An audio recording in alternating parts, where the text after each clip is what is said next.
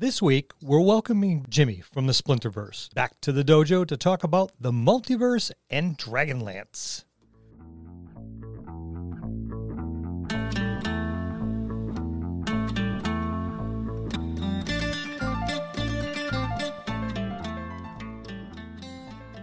Hello, and welcome to another episode of the Dungeon Masters Dojo podcast. This is a show for game masters and players alike. We hope to bring you tips and tricks to elevate your game and develop the art of dungeon mastery. I'm your host, Louis Aponte, and these are your dungeon masters, Scott Labby and Bill Robotile. Let's enter the dojo and see what they have in store for us today. Good evening, Jimmy. Hey. How you doing? Good. How are you guys? Great to be back. Good to have you back. Good to have you back. Has it been a whole year, or has it just seemed like it since last time we had you on? I think it feels like a year. It might be a year. Close it's to all it. a blur. It is a very big blur. Yeah. In that time, we've looked at quite a few Splinterverse offerings. I love them. Oh, Keith. They don't disappoint. No, not at all. They don't. Good. We've got some new stuff to talk about, so we're pretty excited about that, but I don't want to give everything away. So let's kind of ease into Jimmy's return to the dojo. It sounds like you've been busy since the last time we talked. You want to talk a little bit about anything? Sure. Yeah. So I was writing on a Kickstarter book that I want to release. Probably going to be next year now, because I was working on it and I needed a stat block for a swarm. And I'd written 45,000 words on this book. And I was like, okay, let me just look up how to make a swarm. And I looked it up and there really wasn't anything, at least anything official. And so that led to a book we call Swarms of the Multiverse, which is just a huge book full of anything and everything related to swarms, kind of like we did with Potions Unlocked, where we wanted to just cover every angle of a topic so that it could be kind of a definitive book on the topic. So if you like swarms or you like potions, then you can just go to this book and really do a deep dive. And so it just sort of evolved, and I wasn't sure how big the book was going to get, but it ended up over 180 pages, and we just had so much fun with it. It was great. It's an impressive tome. To say the least. Yeah. What's your favorite part? I got to tell you, it's got to be, the content is good, don't get me wrong, but the layout. Your books don't look like an indie project or kind of like something done by a one-man show. They look like they came right out of like Wizards of the Coast or some other big publishing company. They're reasonably priced, so you feel like you're really getting a bargain because you're getting like a quality book. It looks good. Awesome. That's the goal. The artwork is gorgeous. That's what I was going to Yeah. say. I think that's my main takeaway was the artwork. Your artists are fantastic. The whole layout is, it's just beautiful. For me, my favorite part is the creature progression. Nice. Because we've been doing this kind of thing on the fly. Every once in a while, at least I have been doing it on the fly. And we've always said that, a goblin's a goblin, but there's got to be some goblins that are better than others. There's got to be the orc that's better than the others. There's going to be the general, the this, the that. So we've been upscaling things, not necessarily to the point of a swarm, but there should always be, just like characters progress, the monsters should be able to progress as well. And to be able to take a 1, 2, 3, 4 creatures and then turn it into a swarm, I think is fantastic. And then when you get into some, the higher levels as well, that's one of my favorite parts is the creature progression. They're going to level up. You would think, Yeah. right? You would get some that leveled up. Swarms underloved historically, right? Underutilized. We got some swarms in like AD&D and second ed, and I think even third, but nothing like to this magnitude. Yeah, I think you'd get like sturges would gather. Yeah. Yeah, you get cranium rats and Yeah. different little pockets of swarms here and there. Yeah,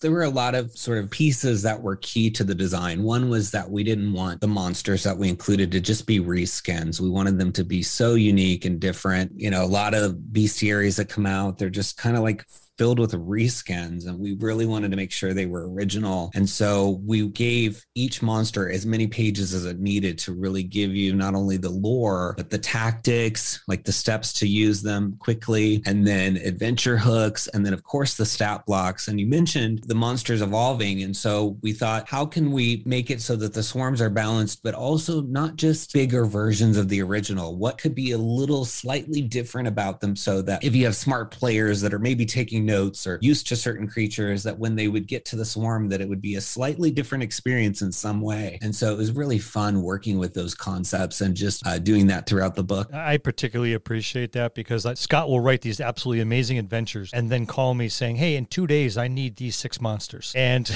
and he's notorious for doing this kind of stuff. So I build the monsters from scratch. A lot of our monsters in our world are built from scratch. I have built a couple swarms. The sewer swarm is one of my favorites, where a few creatures are a nuisance and several more could be a little dangerous, and the swarm is absolutely deadly. And how you play it, and it's a good way to move characters along or drive the story or something like that. And I've always appreciated the progression of the creatures to a point where they become so formidable, or the potential of them becoming so formidable, as most prudent action is literally to run away if you can. So I would have loved to have this book a few years back when I was building for the world.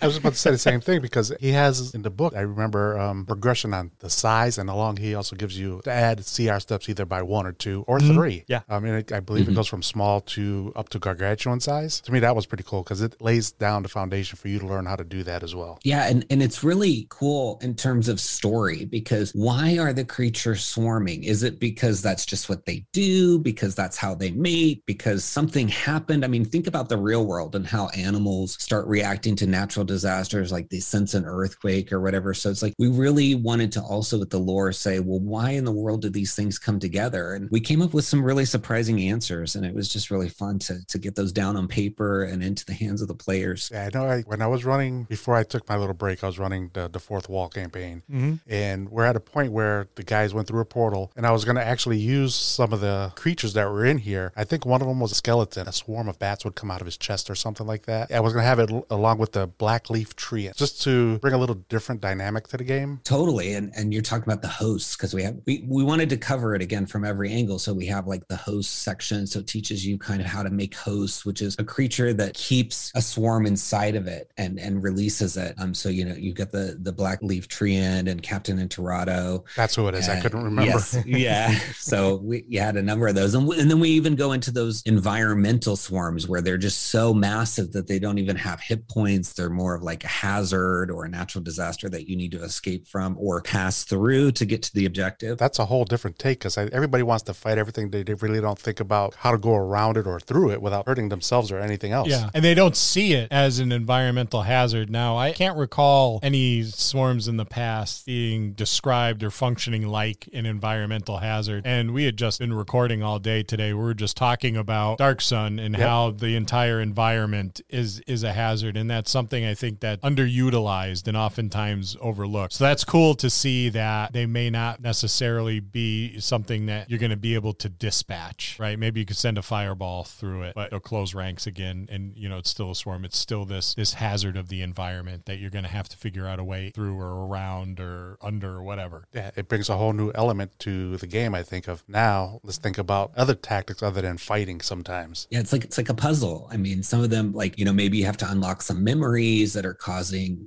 sort of poltergeist-like swarms to gather. There's so many reasons that you could come up from a story angle, and we thought we would give a good selection to show how they work, and then you could create your own if you want. So we mentioned this before. One of the things that really, really sticks out with your stuff is it's high quality, right? It doesn't look like some of the indie stuff, which can be really, really good. I mean, this looks like something done by a team of designers. There's beautiful artwork in it. The layout's fantastic. How do you maintain that kind of quality in the books that you produce? I think we talked last time about the 4 pillars. It's just integral to me. I just refuse to accept anything less, because I know that every time somebody purchases a Splinterverse book, it could be the last time. And so I want them to get the book, and from every direction, whether it's the art, the layout, the writing, I want them to have a good time, enjoy it, feel like it was worth the money, maybe a steal at the price, and that they come back and just keep repeating that joy. And so I treat each section as though it's going to be somebody's favorite. And so it's life or death when I'm editing, and same with layout. And, if I have to spend a little extra money here and there to just really enhance it with art or to add extra pages, that's what I'm going to do, because I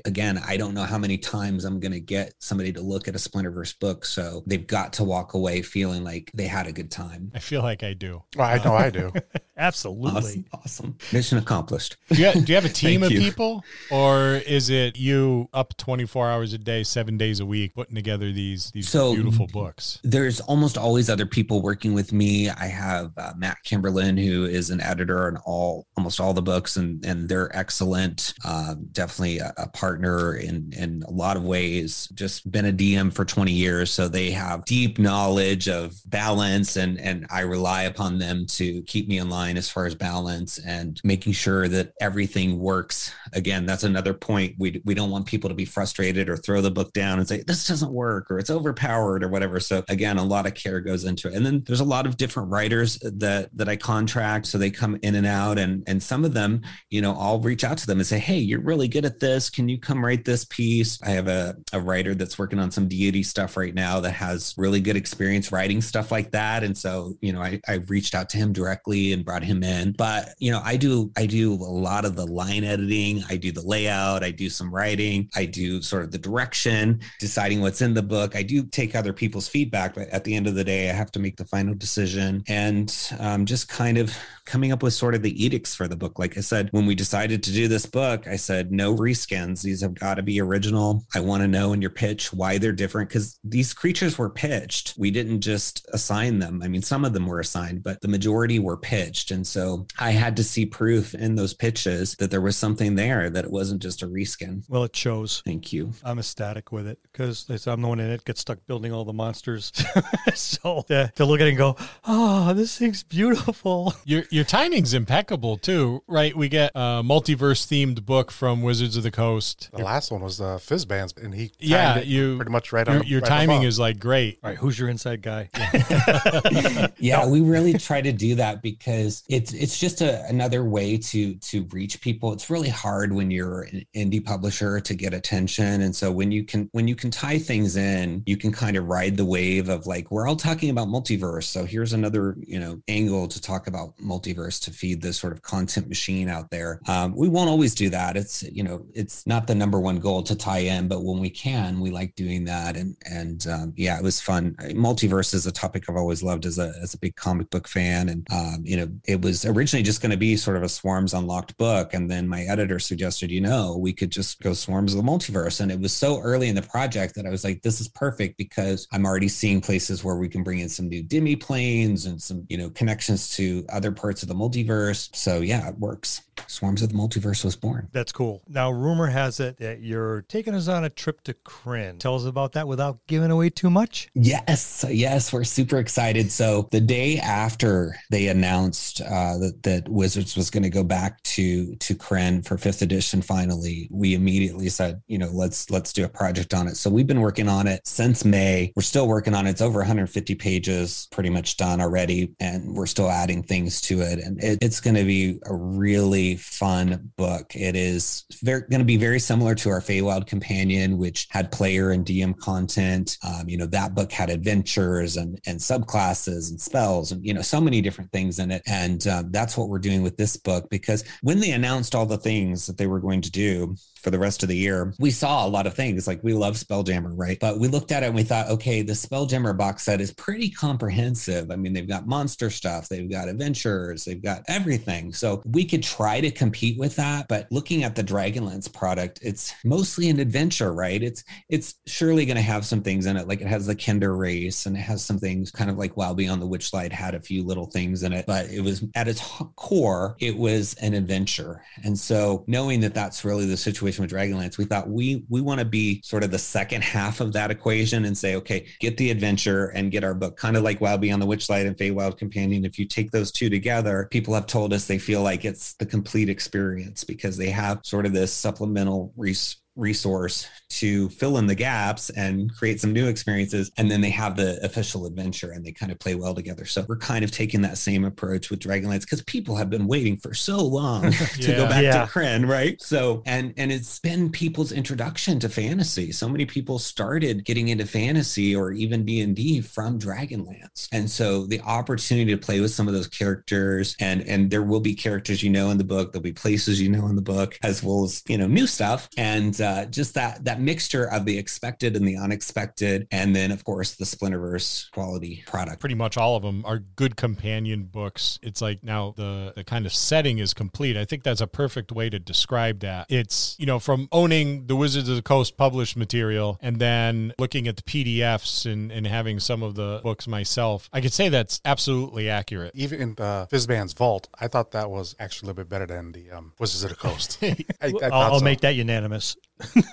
Thank you. That's very kind of you to say. And you know, that's our goal is we just want to extend the fun. And these books from Wizards are so great. So why not just further it and enrich it? And we've been fortunate enough to be able to do that. I know I want to give you kudos in having your finger on the pulse of what's going on over there and being able to see the opportunity and devise such a really good model to do exactly what you're doing, is to follow it up with a companion piece that marries up so very, very well.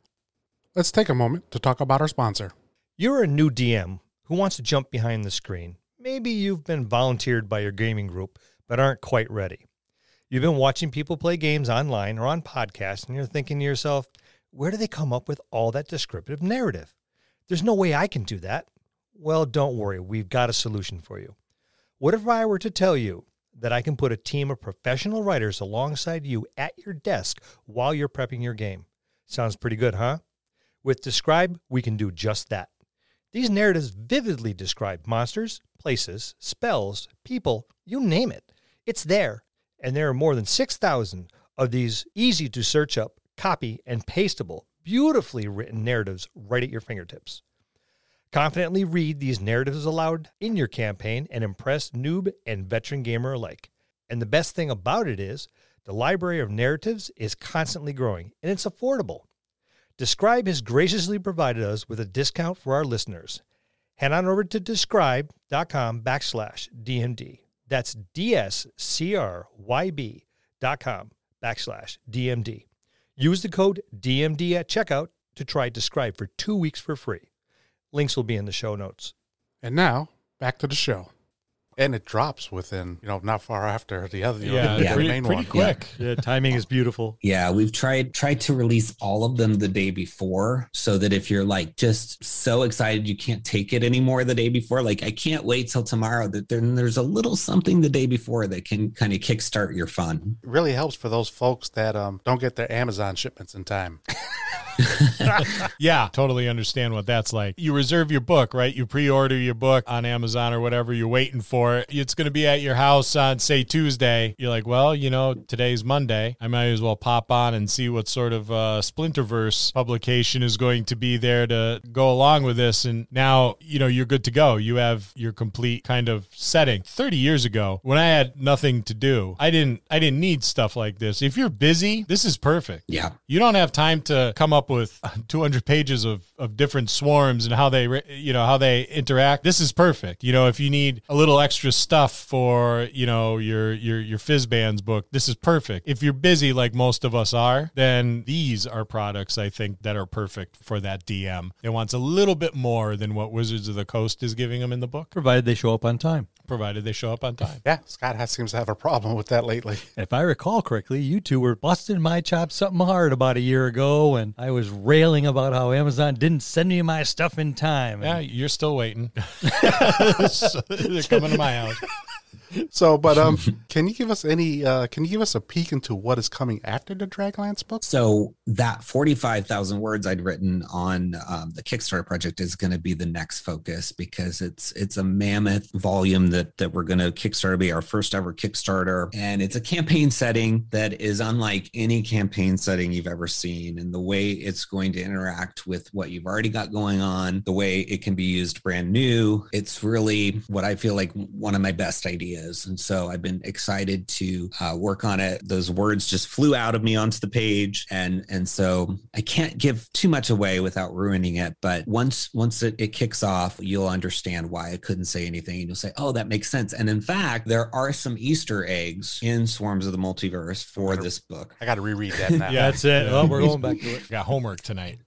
One quick question. Go ahead. What is your project date for your Kickstarter? So I was hoping it was going to be toward the end of this year, but then Dragonlance has just consumed a lot of time, and making sure our Dragonlance book is just top notch. And so it's most likely going to be at the beginning of the year, because I really just don't want to do a Kickstarter in December when everybody's trying to deal with holiday stuff and all that, especially for our first Kickstarter. So it's probably going to be an early Q1 of 2023. I want to be the number one guy to go Kickstart.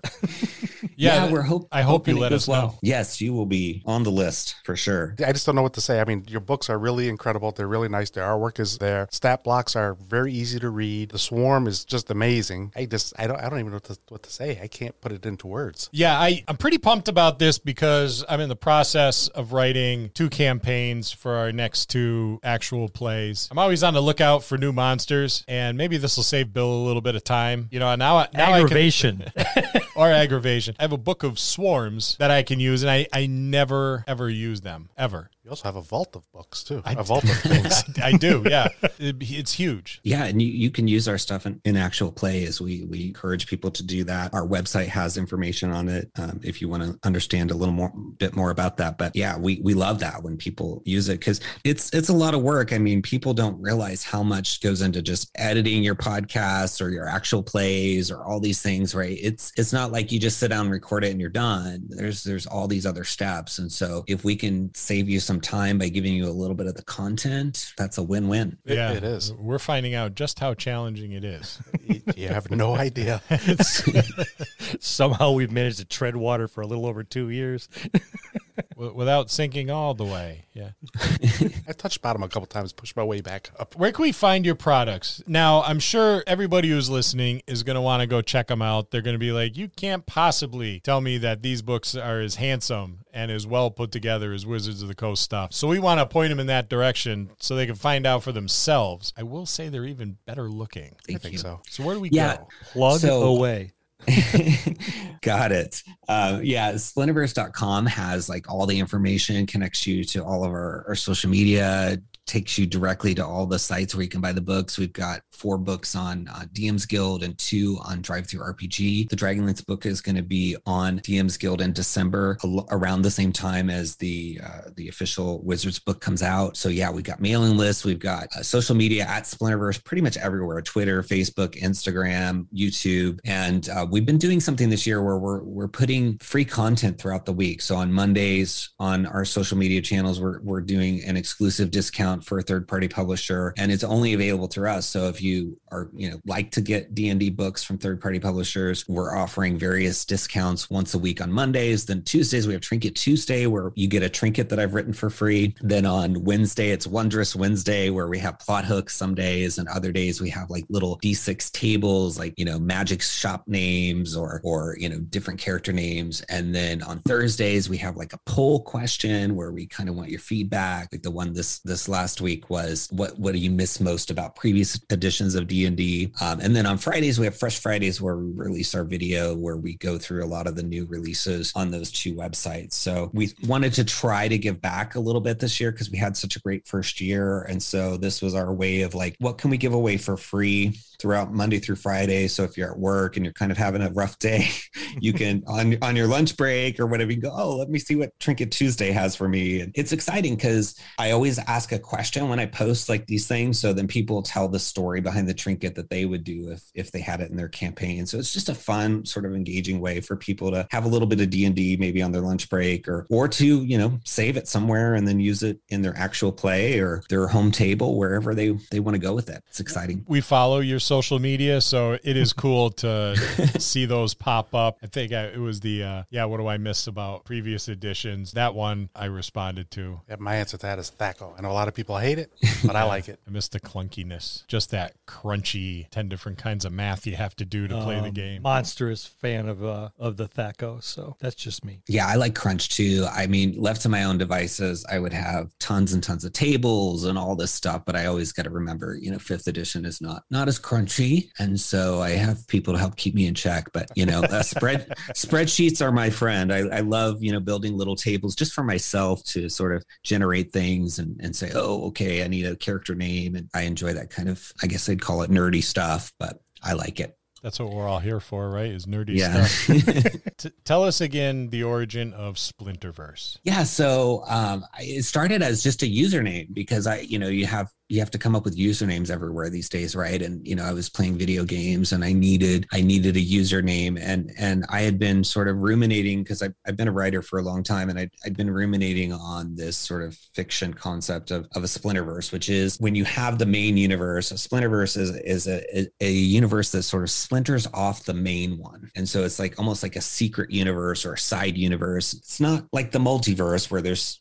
all these parallel universes. It's sort of a special thing that's sort of gone off on the side. And so I just liked the name because I thought, nobody's using this. It sounds really cool. It's something that I hope to work into books eventually. And I still have thoughts on that. And it might work its way into something, but it's become more than that. Obviously, with this company, it's taken on a life of its own. So it's been great to have, because, trying to get all the social media sites that come out, and then you have to hurry up and try to get your name before somebody else gets it. This one, most people aren't trying to get. So I've been fortunate to get it on most of the sites and be able to make it easy to just say, at Splinterverse everywhere, I encourage everyone, if you got to support something, or there's someone in your hobby, support those small publishers, those folks that are sitting at their desk at home providing quality products. This is one of those such publishers that puts out some really high quality products. Top shelf all the way. Yeah, if you got to support someone, this is one of those someones. Spend some money on these things. You won't be disappointed. Definitely you really not. won't. And you'll feel like you really got one hell of a deal too on top of that. Let me put it this way. There's three of us here, and we rarely all agree on something, like never. This we agree upon. Yep. Oh, that's awesome. You guys are the best. It's been epic to just be able to create this business and to work with so many people in the industry and to pay them a fair rate. You see these horror stories come out on people that are taking advantage of others, and it's just, I could never do that. It's so important to me that people feel valued and respected and included. And so it's been great to create this business and to hire artists around the world and writers around the world, and it just learns so much about their perspectives, and a lot of the money that we make goes right back into the next project so that we can continue to do that. And I've gotten some very meaningful messages from people saying, you helped pay my rent this week. And it's just that, combined with stories like, I'm using the Feywild Companion because I've got a table that's populated by teenage girls, and they really loved it, and they've been tickled by some of the characters in your book. And it just warms your heart to be able to feel like you're bringing joy in so many places. And we just never know how long we have in this world. And to think that even after I'm gone, that somebody can pick up one of these books and, say, oh my gosh, this Voidmouth character is so weird, and oh, I love this, he's random, he does random things, and or whatever it is, right? And just that we can bring that happiness without even being there is just, I don't know, there's nothing like it. And that's Jimmy, the paladin of the Splinterverse. Right? The show has been pre-recorded in front of an NPC audience. Don't make me recite my oath. And that's the return of Jimmy and the Splinterverse. We'll see you next time in the dojo. That's going to conclude this episode. Thanks for tuning in and listening. Please subscribe to the podcast for more great content. If you'd like to hear a particular topic, you can reach us on Facebook at the Dungeon Masters Dojo, or you can drop us an email at thedungeonmastersdojo@gmail.com. Thank you, and have a good day.